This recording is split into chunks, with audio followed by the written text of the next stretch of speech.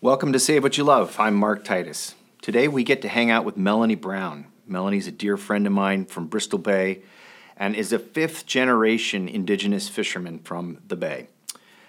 Melanie's also just got the biggest heart I know. She's been working on the campaign to protect Bristol Bay for decades now with many other people. We have traveled all over the country together, preaching the gospel of wild salmon and Bristol Bay. And here today, she gets to share that very personal and very important message with you. If you enjoy the show, give us a rating on Apple Podcasts. It really makes a big difference. And you can check us out on Instagram at Save What You Love Podcast. And if you want anything further, more information or a way to help by using your dollars to protect Bristol Bay, you can go to avaswild.com. That's the word save, spelled backwards, wild.com. Thanks for listening. So glad you're with us. Enjoy the show.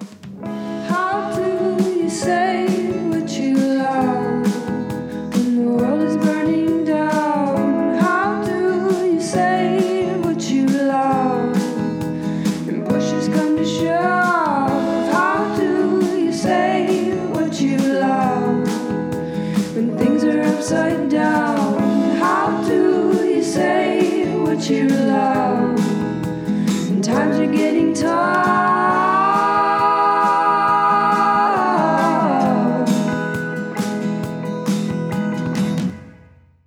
Melanie Brown, welcome. Thank you. Happy to be here. I'm so glad you're here. These last 10 years or so, I feel like I've seen you more in person than my own family all over the country. We've been busy. What, for our listeners, has kept you moving at the speed you do in your life's work? Why have we been passing each other in the night so much? Well, I guess the most pointed answer would be the proposed Pebble Mine. Yep. So we're going to dive into the proposed Pebble Mine, but can you give us a just top-level view of what that is and what's at stake in Bristol Bay, Alaska? Yeah, well, I guess the biggest thing that's at stake is the last great wild salmon run that is left in the world. And all because of people who are, they can't seem to resist the idea of digging a big hole in the ground so that they can get some copper, gold, and molybdenum out of it in the order of 11 billion tons. That's the estimated size of the deposit. And it sits at the headwaters of the two most prolific salmon rivers in Bristol Bay, the Nushagak and the Kvichak river systems. And there are a number of communities along the Nushagak and associated with Iliamna Lake that drains into the Kvichak, and a lot of people's lives stand to be changed drastically by this project. And is this a local Alaskan company or an American company who's working on this endeavor? No, it's a multinational company. Northern Dynasty Minerals they're based in Vancouver, and that's right, isn't it? They're in Vancouver. It is. Yeah. Mm-hmm. So, the state of Alaska is giving a free pass to a multinational company, and in my opinion, it seems as if they are prioritizing the interests of this outside interest over those of Alaskans, and they've proven it in very many ways, from the permitting of the project to the recent appeal that they filed against the U.S. Army Corps of Engineers' denial of the federal permit.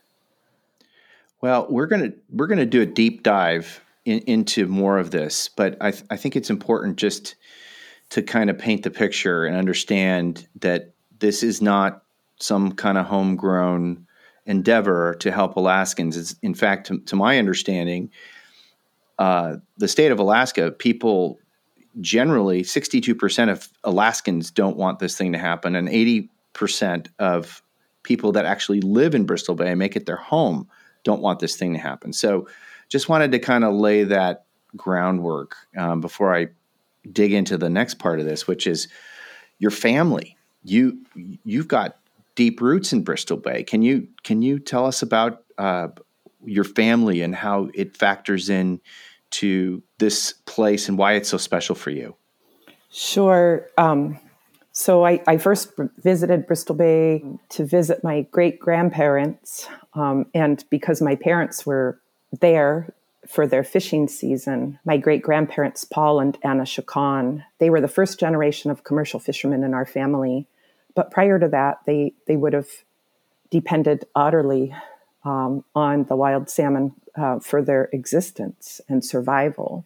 But my great-grandfather, he started fishing during the sailboat era. He asked for the use of a company boat at Red Salmon Cannery when the Brindles were running it, and was granted a double-ender sailboat so that he could start, earning some money to buy staples, in the cash economy. And then my mother started fishing with him when she was 10 years old, when he had transitioned to becoming a set netter.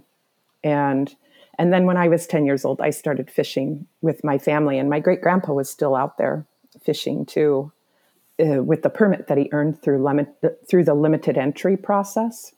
And I continue to fish the site that my great-grandpa staked out to this day. And now I fish with my two children on that site. So we have a number of generations of fishermen in our family. And my dad became a fisherman when he met my mom too. He was a drift fisherman. We'll get into drift and set here too in a sec, talk about the difference between those two. But you mentioned the cash economy and that your great-grandpa, Paul, he wasn't too far off from it not necessarily being a cash economy. And how far back does your family ancestry go in the Bay? It's hard to say exactly because my mom, she's done a lot of work to try to piece together the history, because so much information and knowledge was lost in the great pandemic that swept through Bristol Bay a century ago. And people had to find ways of filling in knowledge gaps. And fortunately, the salmon were there to support them and provide the sustenance that they needed. But my great-grandparents were left to raise themselves when they were orphaned because of the pandemic. But when my mom was doing some of her research to learn more about our family, she found that the name Chacon existed out in the Aleutians. I can't remember which island she said she found a census record for that included that name. But when I grew up, I was always told that on my mom's side, I was Aleut. And it confused me because my great-grandparents spoke Yupik. But I guess that's a testament to how much people migrated to follow fish and game. But I do know that my great-grandpa was born into a traditional existence. He was born in a barabara, and he almost died in one during the pandemic. And when the pandemic was over, all of those old traditional semi-subterranean sod houses were abandoned and burned, and people walked into a more modern existence, I guess you could say. And wow. And then started recognizing that there were certain basic food staples that they wanted to incorporate into their foodways, and they needed money for that. So that's, I guess, how the I can only surmise, that's how things evolved. So we're talking about 1918, the previous global pandemic that was so devastating was the Spanish flu. Is that right? Yes. Okay. So it's about 1918, and before we get into why the food, because it's so important, can you give us a little bit of a anthropological sketch on the people of Bristol Bay? I mean, you've mentioned the Aleuts and the Yupik. How does that look in terms of where people moved into and moved and followed the salmon and the game around, like you mentioned? Sure. I'll do my best to sort of paint a picture. So one thing that I haven't mentioned is that there would have been migration associated with the Russian-American company as well. The Russians came in to exploit the furs of Alaska. And the first people that they encountered were the Unangan people, but the Russians referred to them as Aleuts. So that was an imposed name. I'm not sure what the origin of that name is, but Unangan is the self-given name of the people. Instead of the ethnonym, it's the autonym of the people. And then as you head eastward, there's a language boundary, according to the Alaska Native Language Map, where you'll see Alutiiq and Sugpiaq. Those are synonymous terms, but Alutiiq is the imposed name. Sugpiaq is the self-given name of the people who reside on the Alaska Peninsula and Kodiak Island. And then when you move further east into the region of Bristol Bay, that's where you encounter Yupik people, and Sugpiaq also is a culture that exists in Bristol Bay. And then if you go inland, upriver, that you'll encounter Dena'ina people, and they're Dene people or Athabascan people. So Bristol Bay is a very multicultural place, and I believe that it drew a lot of cultures in because of the richness associated with the salmon and what the salmon bring to the land. Well, one major thing salmon bring to the land, they bring a lot of things, cultural identity, spiritual continuity, but obviously there's food.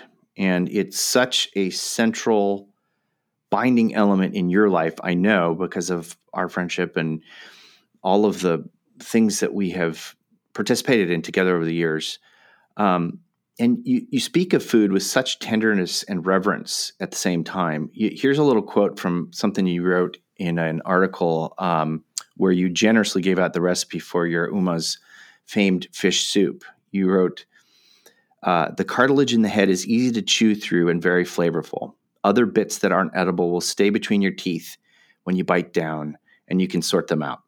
Make sure that you suck the juice out of the bits before taking them out of your mouth. Your hands will get sticky from the richness of the oil. Just accept the fact that your meal will be very tactile and visceral experience, and enjoy. So I just love this because it's practical and loving and respectful, and you seem to kind of give us a little wink too. Why are your home foods so central to your life and your love of family and the land you come from? Oh, that's a big question, but I feel like in many ways, the way that you frame the question answers it too. I'm really happy that you recognize those things in me because they are true. To me, food is so foundational. We can't exist without food. And that is why it's so important to me what I put into my body, what I choose to put in my body, what I choose to support with my dollars too, but when I get to participate in eating and sharing traditional foods or foods that are from the land, that I know are from healthy lands, that to me is like the most wonderful way to partake of food with other people, and to just share the goodness of that food.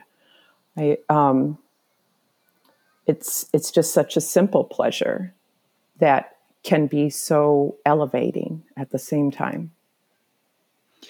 Well, and I did mention that I didn't misspeak. We're talking about the head of the salmon. I think we're getting a little more aware about eating all the parts of, if we're using animals as our protein source, we are getting more aware and better at utilizing the whole fish. And that's probably a little unfamiliar and maybe a little squeamish for people in the lower 48. And yet I've had it. It's delicious. And it's also so friggin' good for you. I mean, like you said, like putting that into your body is, in my opinion, it's the best protein source you can possibly do. And it regenerates itself. That's, can you speak to that absolute fecundity of the region and why that is such a unique thing now in a world where wild salmon runs have all but disappeared? I guess, before I do that, I would like to thank you for putting in a plug for full utilization of the salmon. I think it's really important. I think it's a really beautiful way of honoring the fish by fully utilizing it. But also there's just so much flavor that can be,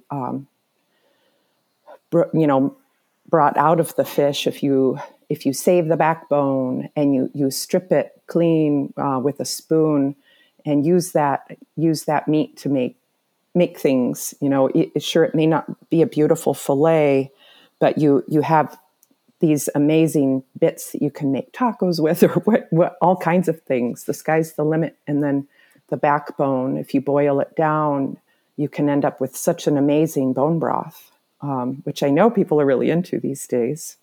That you can repurpose into another meal. It's really easy to just freeze in a jar and use it later, and just add so much flavor, richness, and health and vitality that comes from the bones.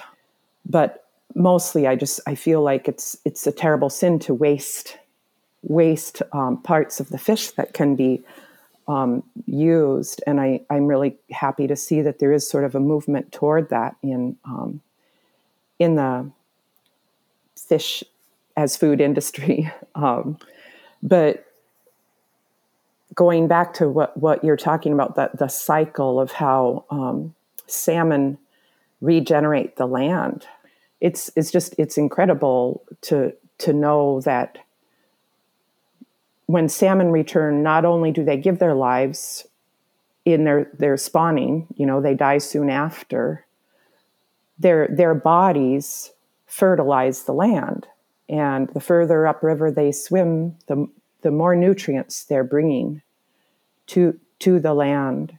And then in turn, those nutrients, they end up eventually nurturing caribou and moose who browse on the water's edge, on the tundra that the salmon fertilize. So it's this regenerative cycle that if you're dealing with an intact system, an ecosystem that has not been interrupted, the relationship is boundless. It's something that, where all these nutrients, they're able to cycle and continue in a way that is it's so beautiful. And that's why I feel it is so important to keep this ground intact, because it's doing much more than we know, than we can even recognize by just looking at it.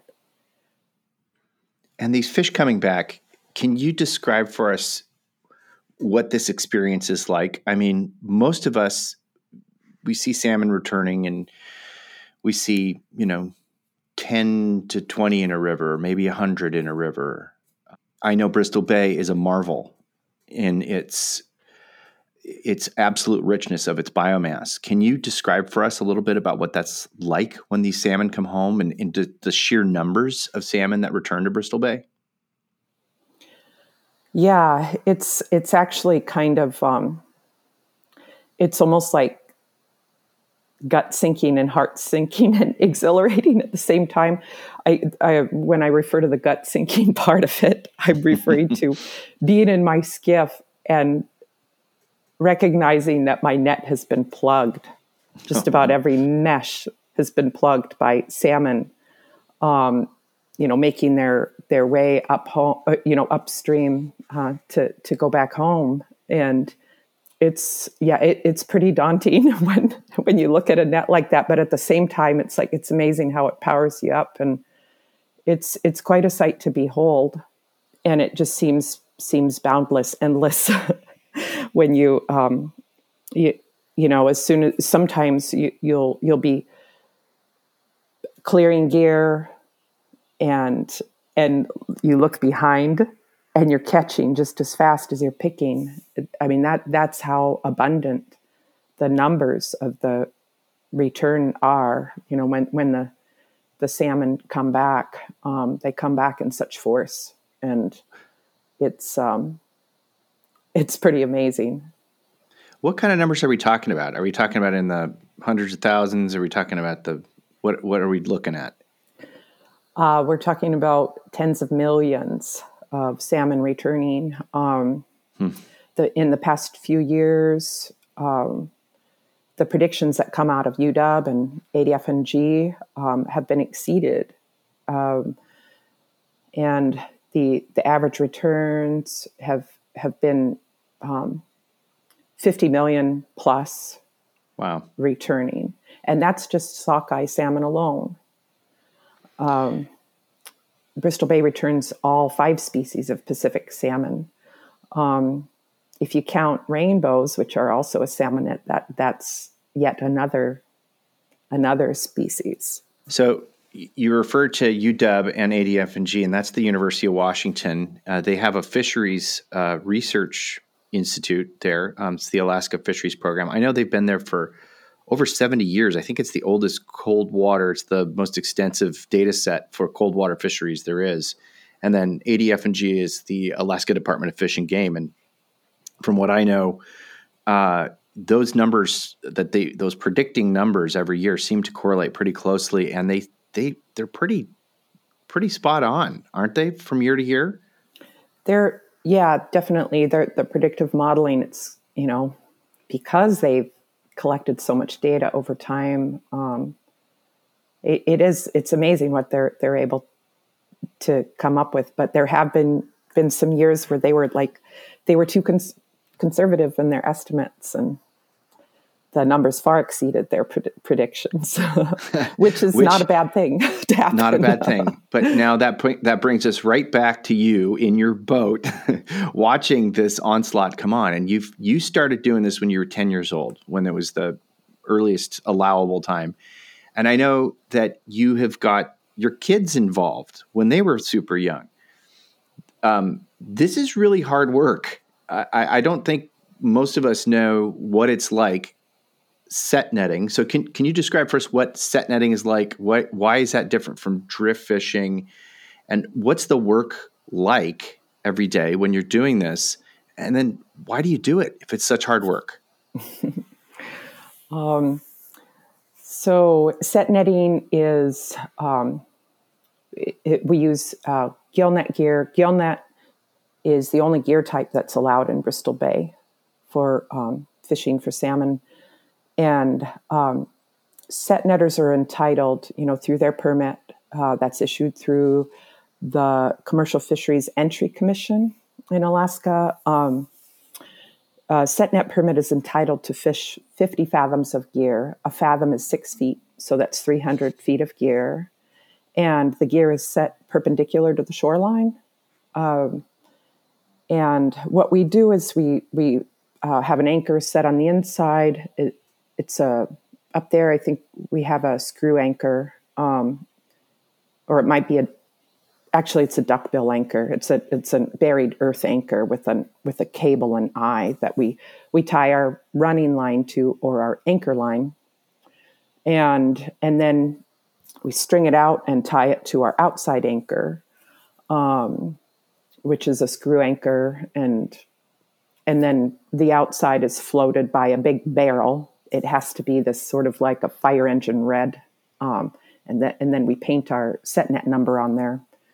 And so the line is out and ready whenever an opening is called by the Alaska Department of Fish and Game. And then we, at the instant that the opening begins, we start, we have our end tied off, and our corks and mesh can't hit the water until the opening is official. And then we just start pulling on the line toward the inside, toward the high side of the beach. And then the net sets itself, it just sort of pulls out of the trailing edge of the skiff. And we tie it off at different intervals and hope that we start seeing strikes as soon as it hits the water. It's really exciting to see the strikers hit the gear, because they hit with such force. But drift fishermen, they're entitled to 150 fathoms of gear with their permit. But if they have a second permit holder on board, then they can add another 50 fathoms of gear.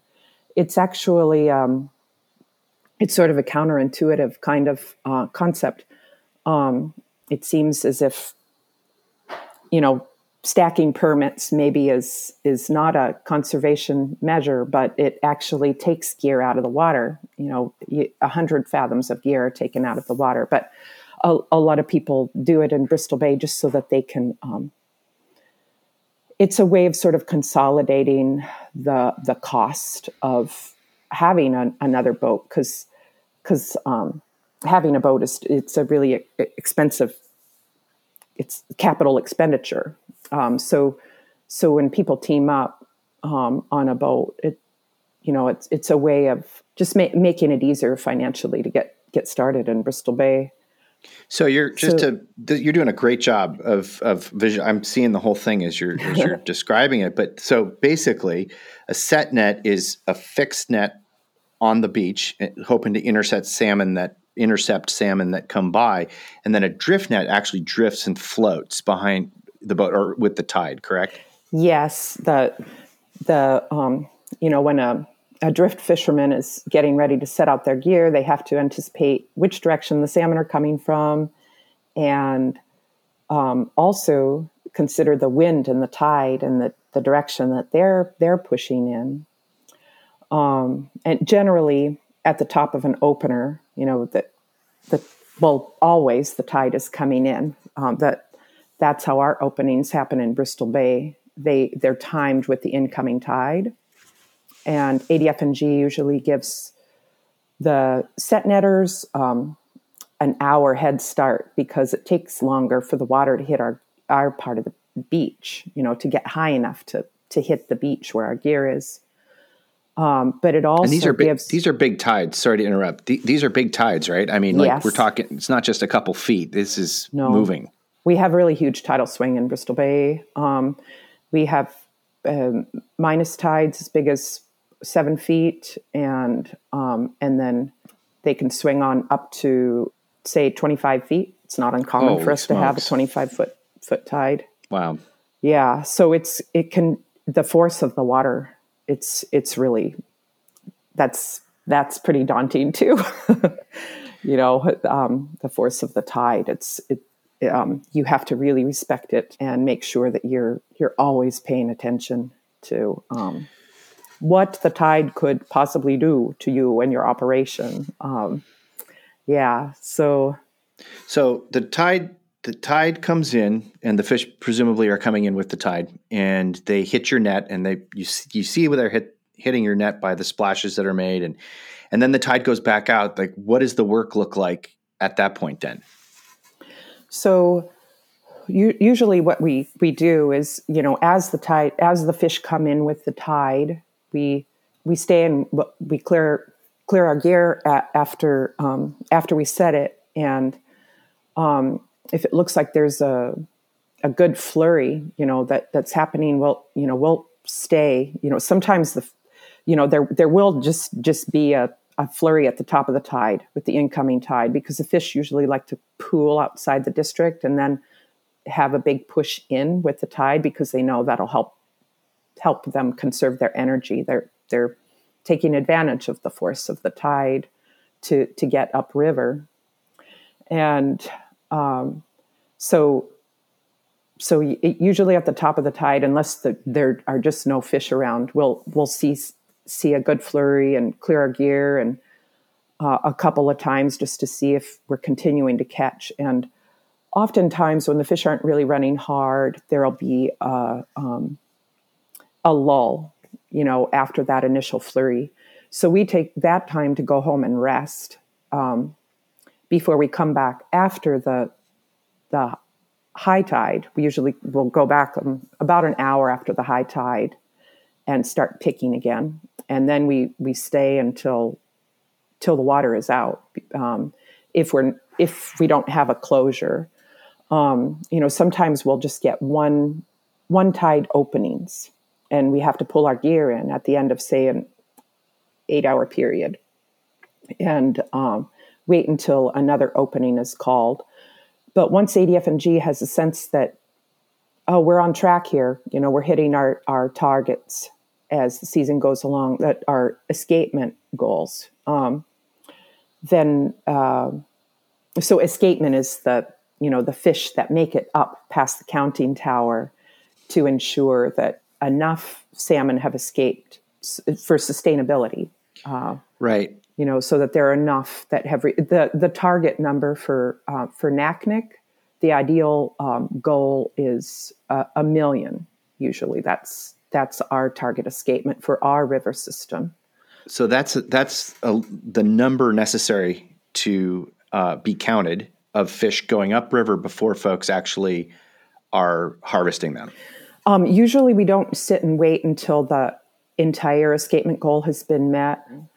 There are sort of, I guess, landmarks along the way that help ADF&G. That's my understanding. Is it helps them determine whether or not we're on track, and if it looks like we're slow to meet the goals that are set during the course of the season, then they have us pull our gear in and we can't fish, and we have to wait until there's that more fish have gone up without being caught. So, does that answer your question? Sure does. And so you're out there, and this is obviously very exposed work. You're in the elements. It's muddy. It can be cold. It can be hot. But you're out there with your kids. You've got 2 kids, Mariana and Oliver. What does it mean to you to do this hard work with your family, and understanding that how far back generationally this goes? How does that feel to you? It feels pretty good. I'm so proud that they're in the skiff with me now. Oliver, the last season that we fished, he had a really, it was kind of a breakthrough year for him. He's 13 now, and I think he's really going to be ready to contribute a lot of hard work to the operation of the next season that we fish. He's getting stronger now. I think I've incorporated my kids in maybe a little more slowly than I came in. But when I started fishing, we were still just fishing from the beach. My mom felt uneasy about my great grandpa being out on the water anymore because his sight was getting so weak, and he was getting older. And so we ended up, just doing everything from the beach and, delivering from the shore. But by the time I was about 14 or so, we recognized that it would be a lot more efficient to start working from a skiff again. And so I threw myself into that. And I don't think I would have been ready really to be in the skiff. The skiff is a great tool. It makes everything a lot more efficient, but it really intensifies things too. And I'm glad that I was able to start from the beach and then recognize the benefit of fishing from the skiff, but I wouldn't have been ready to be out on the water all the time, like all the time that we were fishing at age 10. So, yeah, I just kind of brought my kids in slowly. And my daughter she's such a huge asset in our operation now. And she comes out every tide. And Oliver, I was just letting him sleep on the night tides the last season that we fished, because I just felt like he needs to sleep and grow, and he can come out with us during the day. But I think that this next season he'll be coming out with us every tide, whether the tides are in the nighttime or not.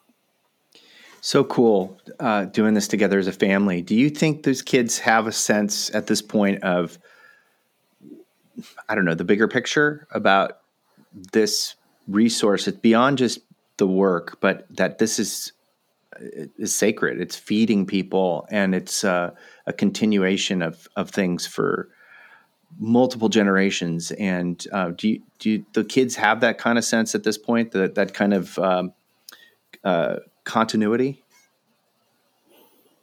I think that they must. It's not something that I want to be pounding into their heads. Like, I want them to have develop their own ideas around things. But I feel like I'm doing my best to put good thoughts in front of them that they can take or leave. And I'd like to think that I'm setting an example in some ways. But I think just the fact that they get to be in contact with the salmon the way that they do, that alone is a really big teacher.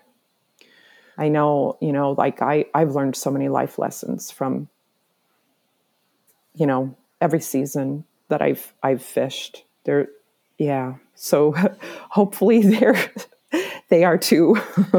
We've been talking frequently on this show about, with folks in the sport fishing community, really in any kind of topic we're talking about, how important connection is.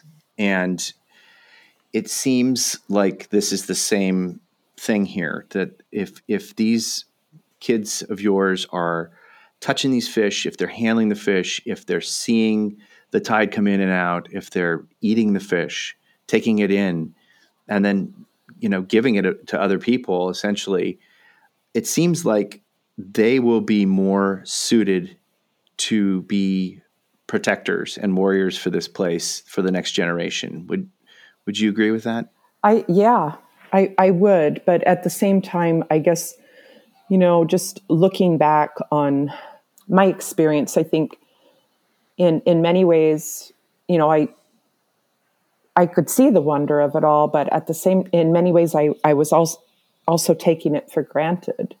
And it took the threat of the proposed pebble mine for me to really start creating more clear focus around how important this run is, and having connection with salmon, being in relation with salmon, and all that they connect to.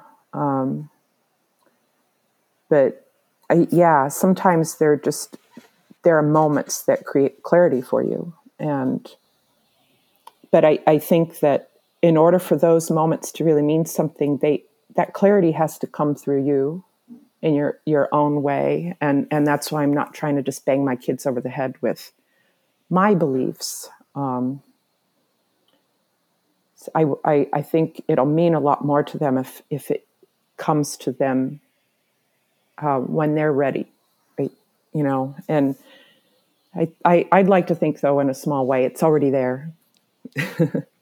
I don't think it's possible, for me anyway, coming from my experience, my little brain and experience of being in the Bay over the years. It's really difficult to not be profoundly affected by the fish and the relationship and the land and the water.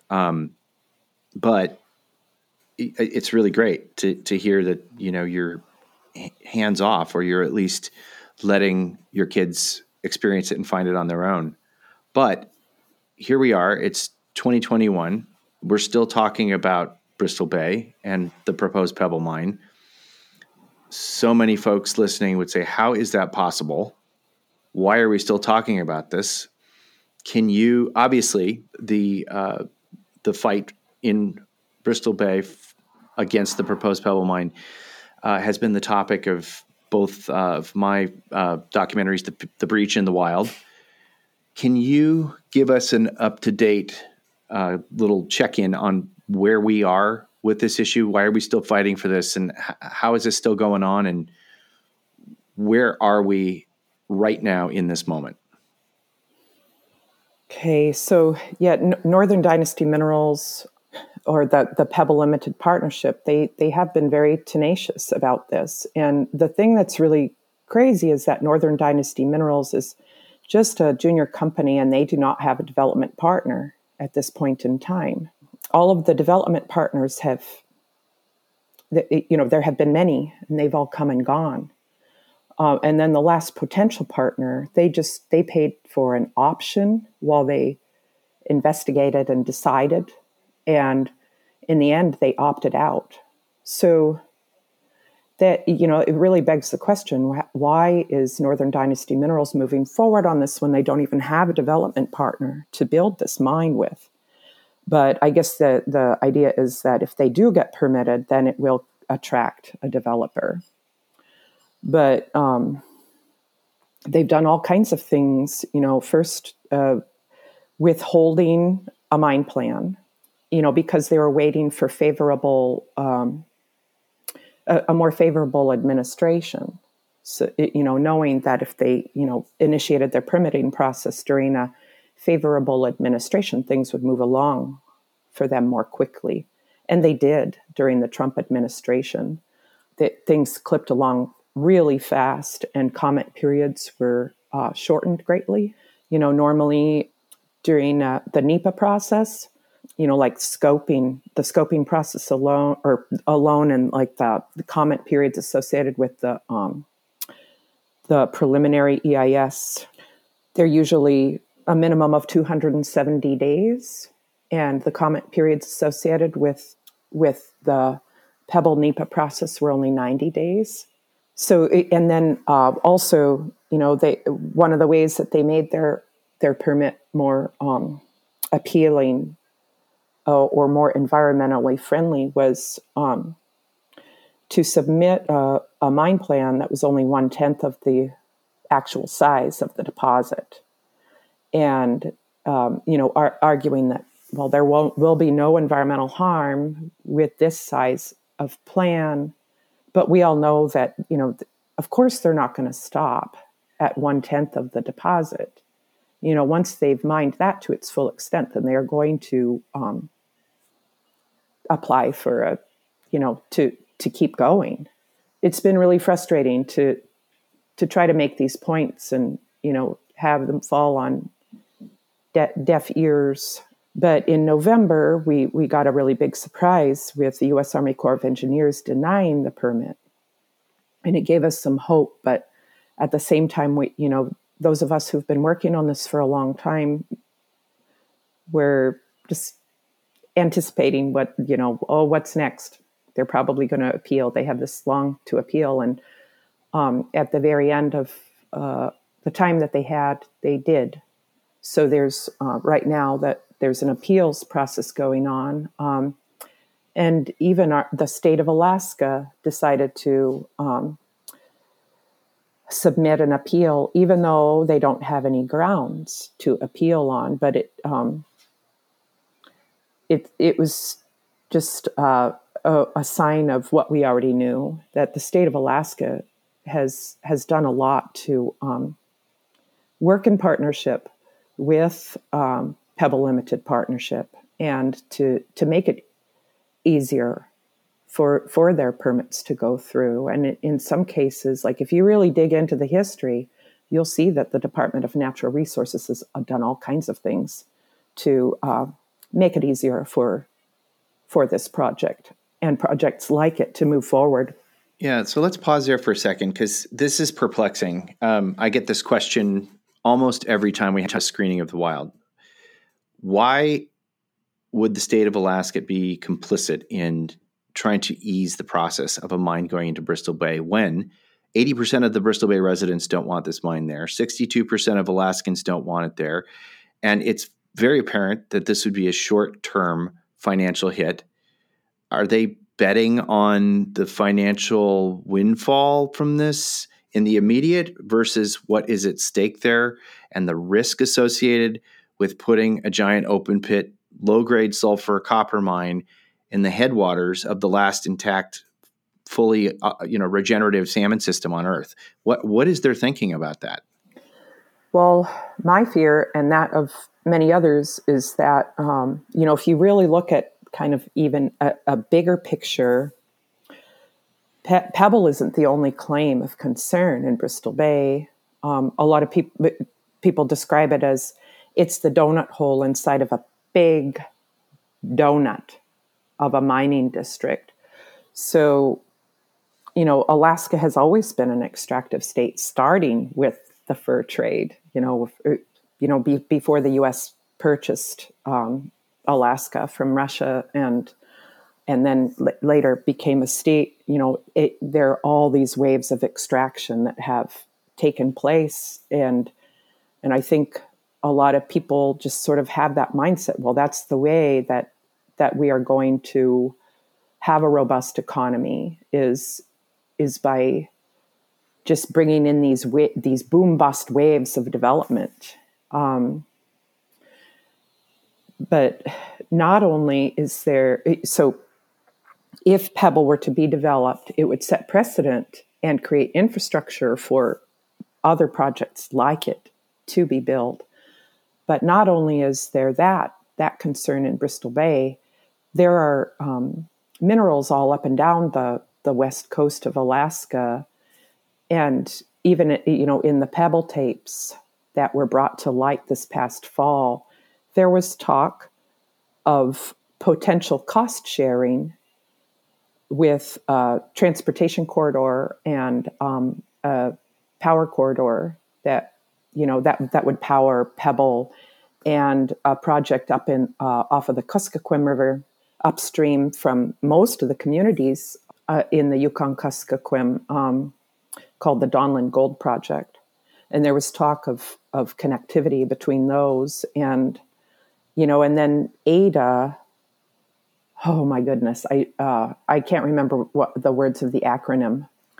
Ada is this agency in Alaska that is intended to provide loans for projects, and they have approved monies that would be applied to a roadway, the road to Ambler. So it's like, if you piece all of these things together, there's the fear that there's going to just be a mining district that will go from Bristol Bay all the way up to, northern Alaska. And in my mind, the devastation associated with that will pretty much wipe out all the indigenous communities all up and down the west coast of the western edge of Alaska.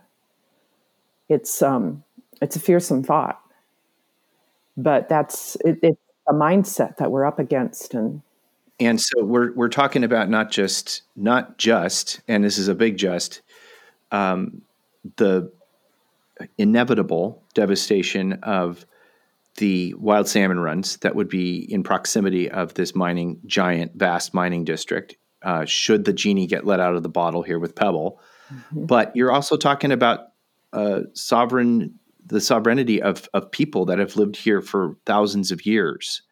I don't think that's really apparent in the conversation that most people are mounting. Certainly, the mine proponents are not at all taking that into consideration. And I can't think of anybody more appropriate to talk about it than you, especially, with the conversation we're having today about how far back your family and your heritage comes from this place. So to kind of wrap up where we are currently with Pebble, the U.S. Army Corps of Engineers denied Pebble a dredge and fill permit back in November. Pebble has appealed that decision. And where do we go from here? So, what we're seeking permanent protections for Bristol Bay, and but the initial pathway toward that, we feel, is a return to a tactic or a strategy that we pursued prior to the Trump administration, and we almost got there with the Bristol Bay Watershed Assessment. The Bristol Bay Watershed Assessment was this comprehensive analysis of the area associated with the Pebble deposit and the people of that area. And the reason it was initiated was because there was a request by 6 tribes for EPA to use their veto power under the Clean Water Act, Section 404 of the Clean Water Act. There is a subsection C that prohibits dredge and fill material from being dumped in the waters of the United States. And in this case, the dredge and fill material would apply to the tailings, the mine tailings. The waters would be the headwaters of the Kvichak and Nushagak rivers. And we felt like that would be a really good way to keep the mine from moving forward. And the EPA made it evident that they were about to use that veto power when they were approaching the end of the Bristol Bay Watershed Assessment by releasing their proposed determination and having a final comment period associated with that. And there were not many people who commented against that proposed determination. It was amazing the numbers of people who turned out, and it felt like we'd already won. When the comment period happened and the last hearing associated with the Bristol Bay Watershed Assessment occurred. But not long after that, there was a lawsuit that halted that process and just embroiled all that good work into just the abyss. It just kind of pushed it away. But we're hoping that the EPA will return to the idea of that possibility and actually use their authority under the Clean Water Act to prohibit mine tailings from being housed at the headwaters of in this case, because we're looking at the smaller mine plan that was put forward, it would just be at the headwaters of or it would be a prohibition of a earthen tailings dam being built on the North Fork of the Kuchtuli River, which drains into the Nushagak. Which is one of the 2 main arteries that are drainages in Bristol Bay. Yes. Okay, so point 1 is we are urging our lawmakers to let the EPA know that they should exercise the power afforded them under the 404C Clean Water Act and veto Pebble's current proposal. And if I understand correctly, the second thing, and really the home run in this, is permanent protection.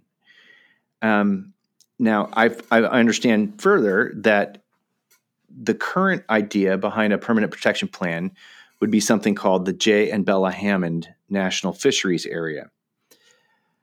That seems particularly appropriate, and it seems particularly germane to our conversation today. Who were those folks to your family personally, and what would an act of protection in their name look like? J. and Bella Hammond, they were really amazing people to me. They represent like the quintessential Alaska couple.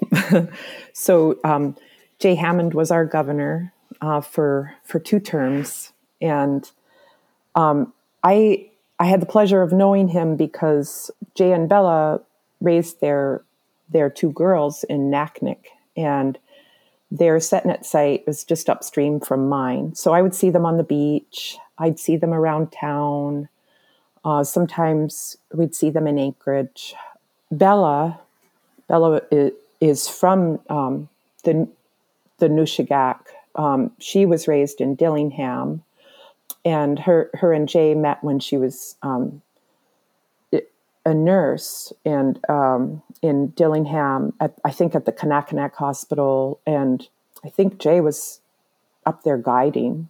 But that's how they met, and then they made a life together in Bristol Bay. And Jay started getting involved in politics when he decided to run for office. So he was part of the legislature for a while, and then he eventually became governor. And he had this remarkable way of reaching across party lines to do good for the people that he was there to serve. And unfortunately, I think a lot of our lawmakers don't think of their positions as service. They think of how they can serve themselves. But I don't think anybody could ever accuse Jay Hammond of doing that. He did some really great things around, when Alaska became an oil state, because the Trans-Alaska Pipeline was built. There was the Settlement Act, and then the pipeline was built, and then the oil started flowing. And he had a lot of foresight when it came to trying to, I think he had reservations about Alaska being that kind of extractive state, because he was looking to the model that was set in Venezuela, and he actually had quite a bit of foresight in creating the permanent fund dividend, so that we could have that, Alaskans could have that for a rainy day, and also pay out dividends to Alaska residents. So it was pretty visionary, that he even, came up with that. And but when it came to the proposed Pebble Mine that reared its head not long before the end of Jay's life, he had a lot to say about it, including, I can't imagine a worse place for a mine, except for my kitchen, which is a wonderful, quippy way to point back to food. You bet. Comes the back fundamentals to food. of food. Mm-hmm. I hope that if his family listens to what I had to say about him, that they don't feel that I misspoke and that I'm honoring his memory. He was a wonderful man. And I think that having something named for him, and Bella, who was also a fierce, even after Jay was gone, she got out and she spoke up about Pebble and provided leadership to us. And it's really sad that she departed this world during a time of COVID, because it's been really hard for us to honor and memorialize her in this time. But I think it would be so fitting to name a reserve for them. Do we know what the mechanics of that would be at this point? Like, how would that be shaped? Is it an act of Congress? And what would the protections look like?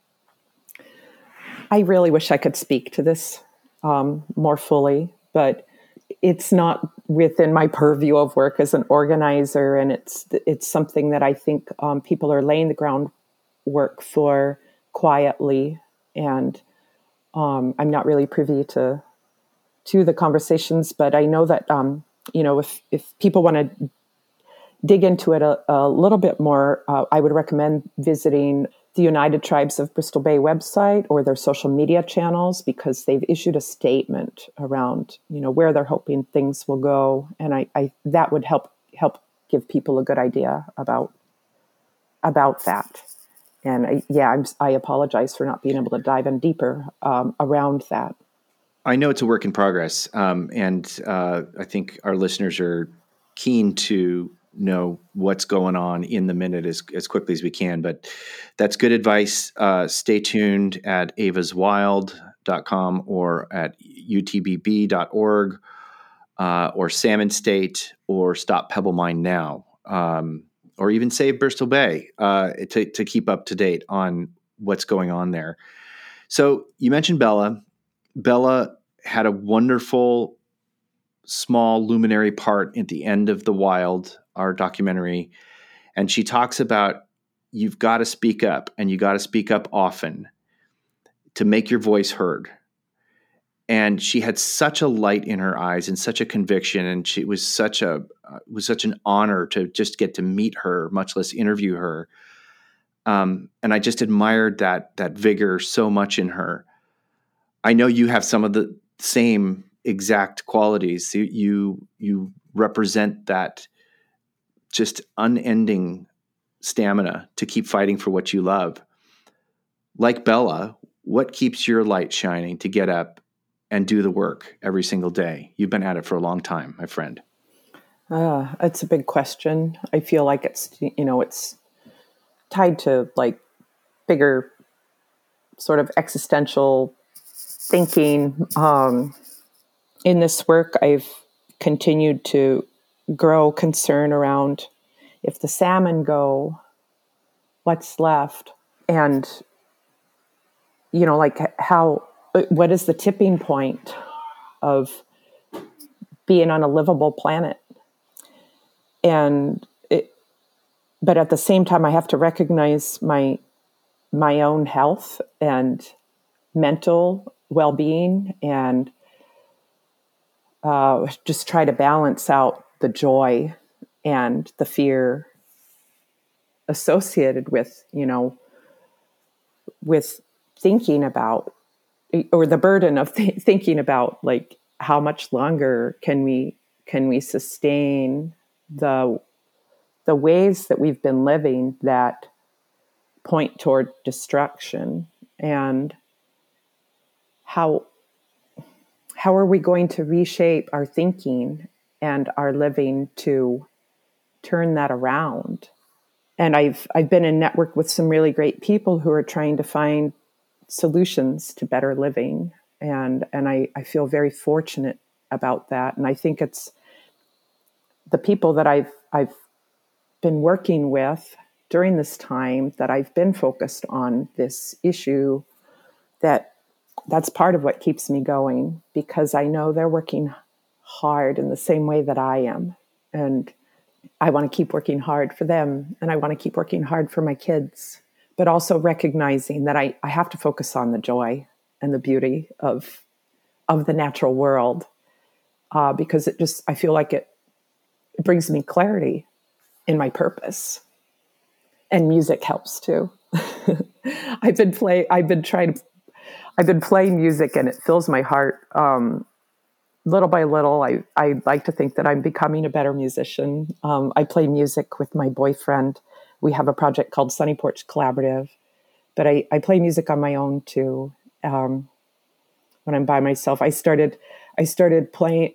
I've always loved to sing, but I picked up a guitar when I couldn't go fishing one year because I had to have surgery. I had a cyst that had to be removed, an ovarian cyst, and it was brought to light just as I was getting ready to go out to Bristol Bay, and so I had to have surgery and can't lift anything after having surgery. And but I could pick up a guitar and started strumming some simple chords, and so that I could accompany myself in my singing, and then it was a really good way for me to have something for myself when my kids were small too, because small children are pretty consuming of your energy. And so I would just pick up my guitar and go through my rotation of the few songs that I knew. And little by little that kind of grew. And that's been a huge solace for me, being able to go to music when I need to. I can't think of a more perfect time for you to maybe play something for us. Oh, play something? Mm-hmm. I don't have my guitar with me back here where I'm recording, but maybe you could sing. Yeah, I could sing. There's a song that I like to sing that's a cappella. It's a song that was written by a woman named Ruth Unger of the Mammals. And be sure to check out their music if you have a chance. listeners, they're doing really good things. They're really trying to make the world a better place in their own way. And they had Pete Seeger as a teacher, and they performed with Pete Seeger at festivals. And the Ruth Unger wrote a song in honor of the water protectors at Standing Rock, and it's called "My Baby Drinks Water." And I haven't sung it in a while, so hopefully I'll make it through. I just need to clear my throat. Sure. Thank you. This is a gift. Okay. My baby drinks water. My baby drinks tea. My baby eats salmon from the Bristol Bay streams. My baby drinks milk Mother Nature gave me. So please spare the water for my little ones and me. Now money buys houses and clothing and more. And money buys food at the big grocery store. And money buys trinkets and money buys toys. But it won't buy the earth back for our little girls and boys. Do you measure your wealth by the size of your purse? What size is your coffin? What size is your hearse? What size is your heart if you put money first? High over the children and their hunger and thirst. My baby drinks water, my baby drinks tea. My baby eats salmon from the Bristol Bay streams. My baby drinks milk Mother Nature gave me. So please spare the water for my little ones and me. Phew. Oh, Mel, thank you. I started a little gets me high every time. I think that's the best version I've ever heard you sing of that song. I love it. Oh, geez. And Thank you. I'm serious. And there's a treat for y'all out there. Whew. Man, I get a little verklempt here. It's so beautiful. And honestly, we've got a little speed round we give everybody at the end of each conversation. So I'm not going to be any different today, but boy, it's tough to follow that. Thank you so much. What a wonderful, vulnerable, and beautiful gift for all of us to share. So here's the last little bit for the Save What You Love podcast show here. You got to use your imagination, but let's just say your house were on fire, and let's hope that never happens. So, if that were the case, though, you of course would get your loved ones and your beloved pets and animals out of the house, of course, first. But if that were happening, what would be the one physical thing you would take with you? My Martin guitar.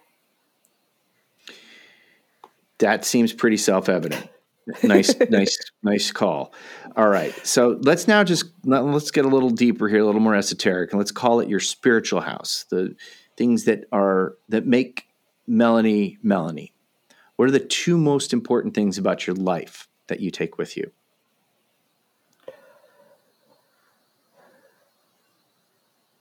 My food spirit, and imagination around food. Does that count as one or two? I call that one only because I want to hear you talk more. So,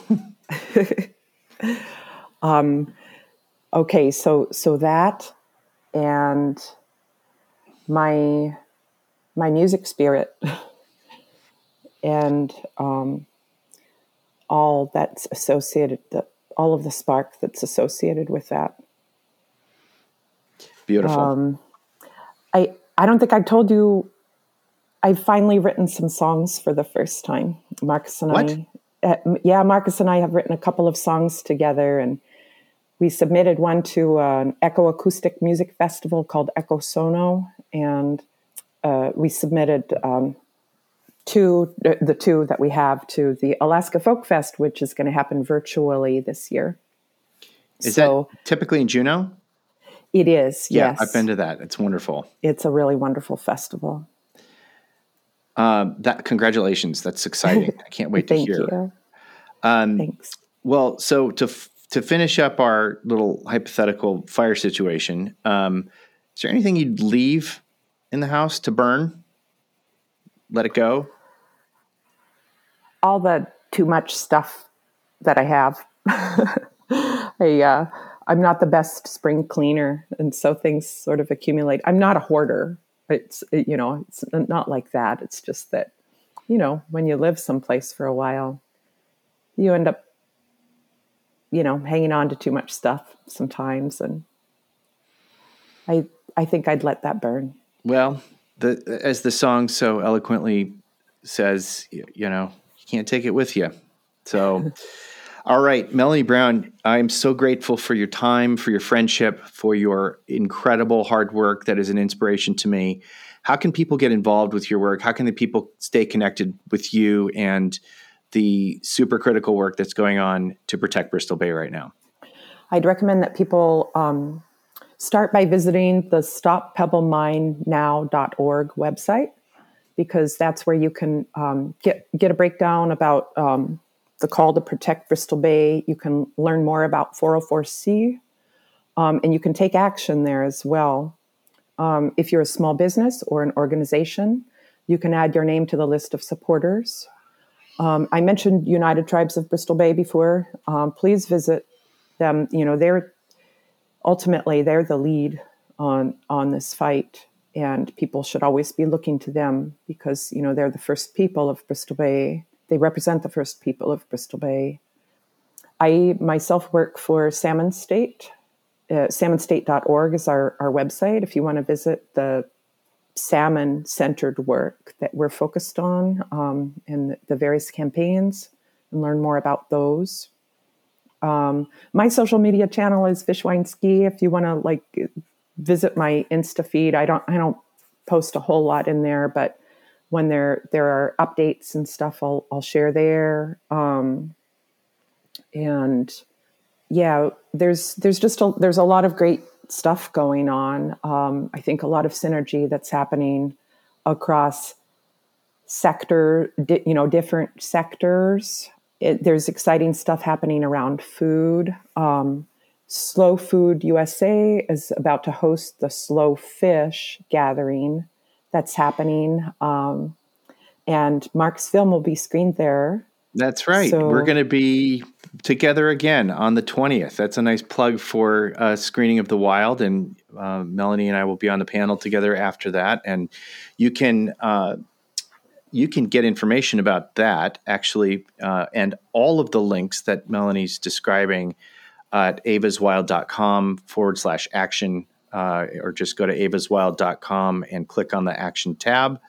And if you want to get on our newsletter list, just click on Connect, and we'll get you the info on how to see the film and how to connect deeper with all of these issues. Melanie, thank you so much for joining us today. Can't wait to see you up in Bristol Bay. And until then, be safe out there. Thank you. This was fun. Thanks so much for having me. Bye now. Bye-bye. How do you say what you love? How do you say what you love? Thank you for listening to Say What You Love. If you like what you're hearing, you can help keep these conversations coming your way by giving us a rating on Apple Podcasts. You can check out photos and links from this episode at avaswild.com. While there, you can join our growing community by subscribing to our newsletter. You'll get exclusive offers on wild salmon shipped to your door and notifications about upcoming guests and more great content on the way. That's at avaswild.com. That's the word save, spelled backwards, wild.com. This episode was produced by Tyler White and edited by Patrick Troll. Original music was created by Whiskey Class. This podcast is a collaboration between Ava's Wild Stories and Salmon Nation, and was recorded on the homelands of the Duwamish people.